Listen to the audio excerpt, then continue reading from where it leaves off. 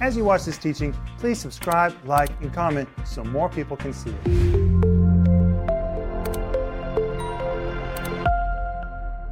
Welcome to Home Group. My name is Rick Renner. This is Wednesday, and I'm here with Paul Renner and Joel Renner. Hey, guys. Hey, it's good to be with you, Dad. 3 Renners right here on the set together. That's right. And we've got our home group watching with us. Oh, home group, we love you. Thank you for all your comments. And this week you have written a lot of comments, especially about Paul revealing that my parents washed my mouth with soap and that I have continued that tradition in my own family. Now, Paul. Yes. How often do you do that? Not often. No, this is like maybe a few times a year. A year? Yes. I only did that once or twice in your life. I think I remember it more often than. Uh-oh. See? No strife. No strife. We have a no strife policy. I think you need to get over it. It's okay. I've let it go. And that's why we're offering this book called You Can Get Over It, How to Confront, Forgive, and Move On. Now, we're laughing, but those really are the kinds of things that sometimes can ignite a fire in a conversation. Yes. People remember things differently. Isn't that the truth? Yes, and then you argue about something that happened so long ago that it's not even really relevant anymore. And the truth is, nobody probably remembers it correctly because it's been too long ago. You get somebody else in the conversation, they remember it a different way. But anytime you got to prove your point at the expense of a relationship, you need to rethink your point. Is it really that important? Is it really that important? But this book will be a blessing to you. You can get over it, how to confront, forgive, and move on. And you need to get the whole series, which is called Overcoming Strife. You really can overcome it. You can make a no strife policy and live by it. Denise and I live by it. And it comes with a study guide that is free. Please get it. The study guide's free and it's loaded. You will love it. And please remember that if you need prayer, we're here for you and we want to pray for you. So let us know how to pray for you. But guys, I'm so glad you're with me tonight. Thank you. I have a story. Okay. Now, it's about my wonderful brother, Philip. And whenever we all went to school together, usually Philip took a little longer to get ready because he had to put his contacts in. And he was just getting started with contacts. And he would get kind of frustrated because he couldn't get the contacts in. And it would take a while. And me and Paul would just be sitting there like, when are we ever going to leave? And Philip would kind of get emotional. Because we were waiting for him. He felt pressure. He can't put the contact in his eye. And here's 2 brothers waiting for him, asking him when he's ever going to be ready. And that went on, I guess, a couple of times. And me and Paul just finally decided we just need to go without him. And, you know, life has consequences, but you can definitely be graceful. Philip might not think we were very graceful, but, you know, I think we tried. But you know what? That's a good solution because you can go on without him. He can get there by himself.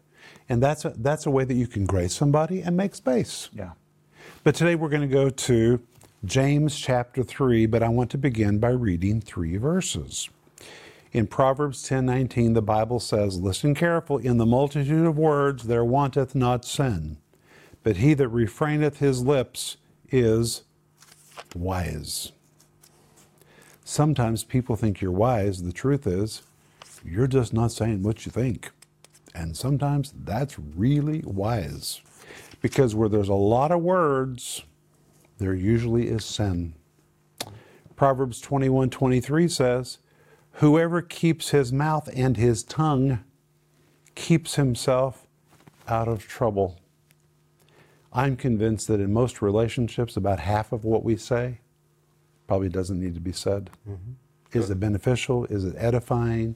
Does it leave people in a good state?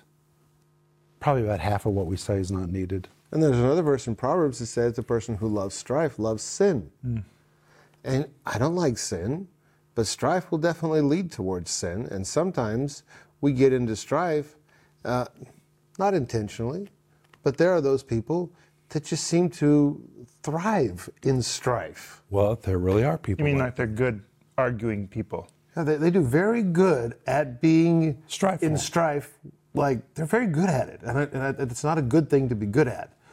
But that also means that that's not just part of who they are or their character. It also means that they love sin. And I don't But want they don't realize that. They think it's debate. They think it's just, they even call it playing the devil's advocate as if the devil needs help. He doesn't need help. But I want to give another scripture. Okay. Ecclesiastes 3:7. This is a verse, guys, that you know I have really applied to my life. A time to keep silence and a time to speak. There's a time to speak and there's a time when you should not speak. And when your emotions are all stirred up, that probably is not the time to speak. And the Bible also says there's a time to embrace and there's a time to refrain from embracing. Sometimes you just need to back up and give space. But today we're going to go to James chapter 3, verse 2. It says, in many things we offend all. If any man offend not in word, the same is a perfect man, and able also to bridle the whole body. The word offend is a Greek word which means to stumble or to mess up. When it says many offend in word, it really means in what he says or speaks, which means everybody has a temptation of occasionally messing up in what they say and wish they hadn't said what they said. That's what James says. And he says, if any man does not mess up with his words, the same is a perfect man. And the word perfect here, the Greek word teleos, describes a full-grown adult, one that has transitioned from childhood to adulthood and can handle adult responsibilities. And it means the maturity is really not gathered by how much you say. Sometimes it's by how much you don't say. Sometimes maturity is measured by what you don't say. An adult with adult responsibilities, the Bible says, is one who can control his language. I think that's very important, which means God doesn't judge our spirituality by how we speak in tongues or how we prophesy or how many dreams we've dreamed. He judges us by what we say with our mouth. we're supposed to be perfected in love, and love is long-suffering. That's right. So there are some things that we need to learn to do less of to be more mature. Well, the Bible says a mature man is able to bridle the whole body. The word bridle is the word for a bridle that you would put in the mouth of a horse.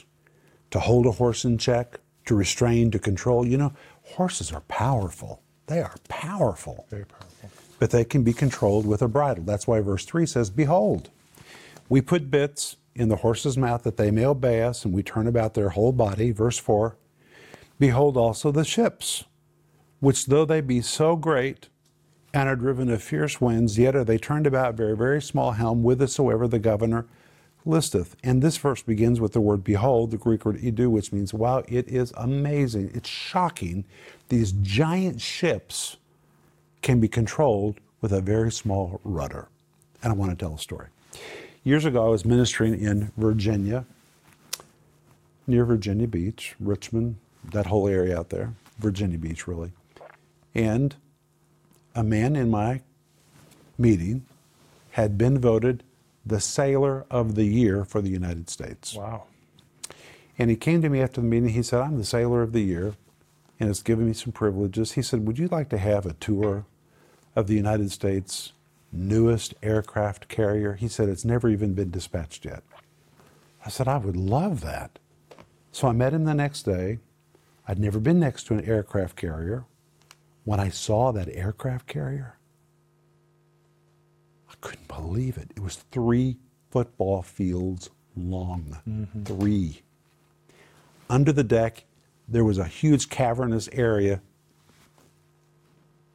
with ships in the ship, airplanes in the ship. It could carry 6,000 sailors. It had 16 floors. Massive. And it had so much fuel on board that when it left, technically, it didn't have to be refueled for 16 years. That's a lot. It was nuclear powered. That is amazing. Paul and Joel, I crawled through holes I didn't know my body could go through. We went up, we went down, and up ladders, down ladders, from one end to the other end, through the mess hall, through the hospital, through the living quarters, into this cavern in the ship filled with more ships. And finally I said, where do you drive this thing? He said, well, come on, I'll take you. And he took me up to the deck. Walked onto the deck and I said, well, where's the steering wheel? He said, right there. I looked around. I said, where? He said, right there. Guys, it was about this big. That massive ship was driven by a steering wheel about this big. And I thought about this. Behold the ships, though they be so great. That's what the tongue is. The tongue is a very small member, but the tongue is the rudder which guards our life. It guides our conversation. It determines where we go. Sometimes it takes us places we shouldn't go to. And then when you get to James 3, verse 5, it says, even so the tongue is a what? Little member. Little. The word little in Greek is the word mikros. It's where you get the word for microscopic. Compared to the whole body, the tongue is very small. It's tiny. Member. The word member is the Greek word melos, and listen to this. It can describe the organ of the body, but in antiquity, in ancient times, when the New Testament was being written, it was also used to depict weapons of war. Your tongue can be a rudder to guide your life in the right direction or the wrong direction. It can guide you well in conversations or badly in conversations. And your tongue can be a weapon of war. And this verse says, it boasteth great things, behold, what a great matter a little fire kindleth. And I want to tell a story. Years ago, I was on the staff of a big Baptist church, and the preceding pastor had been very, very dramatic, very dramatic. He could pack the crowd. I mean, he could pack the auditorium with riveting sermon titles. And he made an announcement that he was going to publicly name the most evil member of the church. They advertised it in the newspaper, on the radio, on television. Pastor such and such is going to publicly name the most evil member of the church.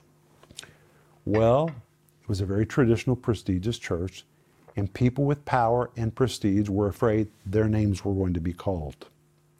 So in the weeks leading up to that sermon, people began wagging their tongues. The newspaper was filled with questions, speculation. Who is he going to name? People began to say, is it me? Is he going to talk about me? And on the day when he preached the sermon, people came to church with their lawyers seated at their side.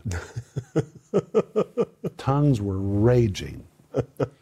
And he stood up and he said, even so, the tongue is a little member. The tongue is the most evil member of our church. And it just demonstrated the whole thing. What a fire the tongue can set. And that's why verse 6 says, and the tongue is a fire. And in Greek it has a definite article. The tongue is the way you read it in Greek. Is a fire, a world of iniquity. You know what it really says? I'm going to read it to you in Greek. Hokosmos tes adikias. A universe. The tongue is a universe by itself, filled with its own hurt, injustice, wickedness, and violations. That's what this verse really means about the tongue. And it goes on to say, so is the tongue among our members, and it defiles the whole body. The word defile, all right, guys, it's the Greek word spilos. Do you hear a word? To spill. It stains. It spills. The tongue stains things. It spoils things. If somebody walks across your house and you have white carpet, and they trip, and they drop a glass of grape juice on your white carpet, which you can't get out, even though you love them every time they leave, when they leave, every time you walk by that spot, that stain is going to be a permanent reminder of a stupid, blundering act. When we use our words wrong, we stain people's reputations. And then when people hear that person's name, they immediately think about what they heard. That person is stained in their mind. You don't even know if it's true. What if it's not true? What if it's your twisted opinion about what happened? Maybe you heard somebody from somebody who heard something from somebody. You don't even know that it's true, but you're repeating it. But you are staining that person's reputation. And the listeners don't forget what you say. It's really amazing. And you know what the Jews said?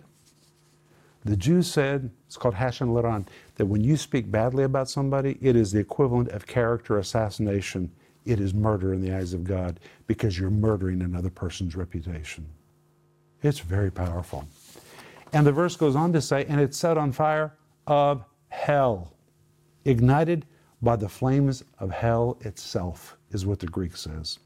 Then when you get to verse 7, it says, for every kind of beasts, and of birds, and of serpents, and of things in the sea is tamed and hath been tamed of mankind. The word beasts, the word therion, wild beasts, dangerous animals, vicious killers, naturally wild beasts that are difficult to tame like lions, tigers, and bears. But they can be tamed. They can be tamed. If you go to the zoo if you go to the circus in Moscow, when you're through attending the circus, you come out, the elephants are there, the tigers are there, the lions are there. They're totally tamed. You can have your photos made. You can even tame orca whales. Well, we're going to get to that in a minute. You can tame anything. It says birds. Birds you can tame to talk. You can train a bird to talk. That is amazing to me. You know, one time I was staying at somebody's house. The phone started ringing early in the morning. Nobody was answering the phone. It's like 5 a.m. I thought, nobody else is going to answer the phone, I will. I got up. I was in the basement, got up, walked up the steps all the way to the other end of the house, answered the phone, and it just kept ringing and ringing and ringing. And I looked, and next to the phone there was a white sheet. I'd removed the sheet. It was the parrot. And the parrot could ring like the phone. You can tame animals, even birds. Then it says serpents. Things in the sea. Things in the sea, Joel, you said orca whales. You can even tame alligators. You can. But I remember one time I took Philip to the National Aquarium in Baltimore, and we went to see an aquatic show, and orca whales were jumping through hoops of fire. I sat there thinking, how in the world do you tame a whale to jump through a hoop of fire? And this verse says serpents. Well, let me tell you something. I know something about snakes. Because when I was growing up, my parents allowed me to have a snake collection. I've had all kinds of snakes. Ringnecks, gray snakes, rat snakes, corn snakes, milk snakes. You name it, I've had a copperhead. When Denise and I got married, I had a python. I've had all kinds of pythons. And I'm telling you, snakes are hard to tame. They are vicious. And nervous snakes, they cannot be tamed. They just cannot be tamed. But this verse says they can be tamed. They can be tamed. So according to verse 7, lions, tigers, and bears, birds, snakes, things in the sea, they can all be tamed. But then you get to verse 8 and it says, but the tongue. But, in Greek it's the word day. But. It's like an exclamation. The tongue. Again with a definite article, the tongue can no man tame. The word tame means to domesticate or bring under control. And then it says, it is an unruly evil full of deadly poison. Unruly evil. You have a picture of here? A poisonous snake. They're nervous. And they're full of deadly poison. And the poison in a snake is not in its body. Where is it? It's in its head. And when a snake bites, it pushes down with the fangs, and it's like a syringe. When it pushes down, it pumps that poison from its head through those fangs into the victim. And poisonous snakes are nervous snakes. They're impossible to domesticate. You never know when they're going to strike. And this verse says the tongue is like that. It's an unruly evil full of deadly poison. The word full, the Greek word mestos, which means fully loaded. Just imagine a rattlesnake, fully loaded, and bam, it strikes. Well, how many times have you been in a conversation, or me, or you, and you've thought to yourself, I know what I want to say, but I shouldn't say it. I'm not going to say it. And then all of a sudden, bam! You say it. And when you say it, yeah, and then you go worse. You like reaffirm what you said. You say it again and again. It's like that snake. When they get their fangs in you, they push down, push down, push down until they unload all of it. And the person you're talking says, "What did you say?" And you repeat it again. It's just terrible. That's what the Bible says. Yeah. But who hasn't gone through this? I mean, we probably have all been at fault at speaking wrongly. Every person. But then look at verse 9. Therewith bless we God, even the Father, and therewith curse we men, which are made after the similitude of God. Think about it. With our tongue, we praise the Lord. With our tongue, we speak in tongues. And then turn around and put the fangs in somebody with the same tongue. Verse 10. Out of the same mouth proceeded blessing and cursing. My brethren, these things ought not so to be. And what did we read in verse 2? A mature man is one who bridles his tongue. That's a mature person. Verse 11. Doth a fountain send forth at the same place sweet water and bitter? Well, it shouldn't. Sometimes it does. Verse 12. Can the fig tree, my brethren, bear olive berries, either a vine figs? So can no fountain both yield salt water and fresh. Verse 13. Who is a wise man? Those of you that claim to be wise, you claim to really be mature, he says, and endued with knowledge among you, let him show out of a good what? Conversation. The word conversation is the word for words, talking about what you say. Let him show it with his talk. His works with meekness of wisdom. A mature person is a person who can say, no strife. Not going to go there. And he's learned how to yield his tongue to the Holy Spirit, and that his tongue becomes a weapon of healing rather than a weapon that kills. Mm-hmm. Your tongue is either one that kills or one that heals. And we have to set the rudder. With our tongue, we decide where we're going to go in every relationship, in every conversation. That's how powerful the tongue is, Paul. Amen. Some conversations that I enter into, and here in Moscow I also serve with the group of churches that we're connected to on the ethics committee. I'm actually the chairman of the ethics committee here. And in one conversation recently that I was walking into, some pastor had said some things publicly that other people didn't agree with in one of his messages. And people came into the conversation pretty hot, ready to fire. But when I came in, other pastors came into the conversation, defending the Word of God and the wholeness of the Word of God. It was very, very good intentions. But I came into the conversation knowing that I wouldn't say a word in that whole conversation. And you're the chairman of the ethics committee. I knew 100% I would be sitting through the entire conversation and I wouldn't say a word.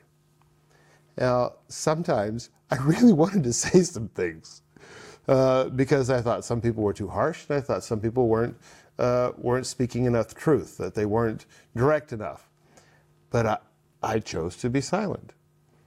And that was the best thing to do. It was very, very difficult to be silent. But I knew in advance that I wouldn't say a word during the entire conversation. Sometimes the Holy Spirit will lead you and tell you exactly when to be quiet. And in that particular conversation, I believe that was the leading of the Holy Spirit, because instead of making a situation worse or talking about something longer that it should have been talked about or discussed, my silence actually helped the conversation calm down and just be peaceful. So be sensitive to the Holy Spirit. He's the one that can help you tame your tongue. You cannot do it on your own. And Proverbs says, even a fool, when he is quiet, is perceived to be wise. They probably all thought, Paul is so wise. I got so many compliments at the end of that conversation, and I thought to myself, if you only knew what I wanted to say. But Paul, the truth is you weren't there representing yourself. No, of course not. You were the chairman of the committee. You were representing the committee. Yeah. And I think it's the same thing with ourselves. The Holy Spirit's in us. If you're dealing with an unbelieving world and they know you're a Christian, well, you're representing Christ. Yes. And so you need to do a good representation. Amen. Well, we're going to pick up right here tomorrow night. This has really been fun, guys. Thank you. And Paul, thank you for that very lifelike illustration. And we hope this has been a blessing to you, but we'll see you tomorrow. Bye-bye. If you enjoyed that teaching, please subscribe, like, and comment so more people can see it.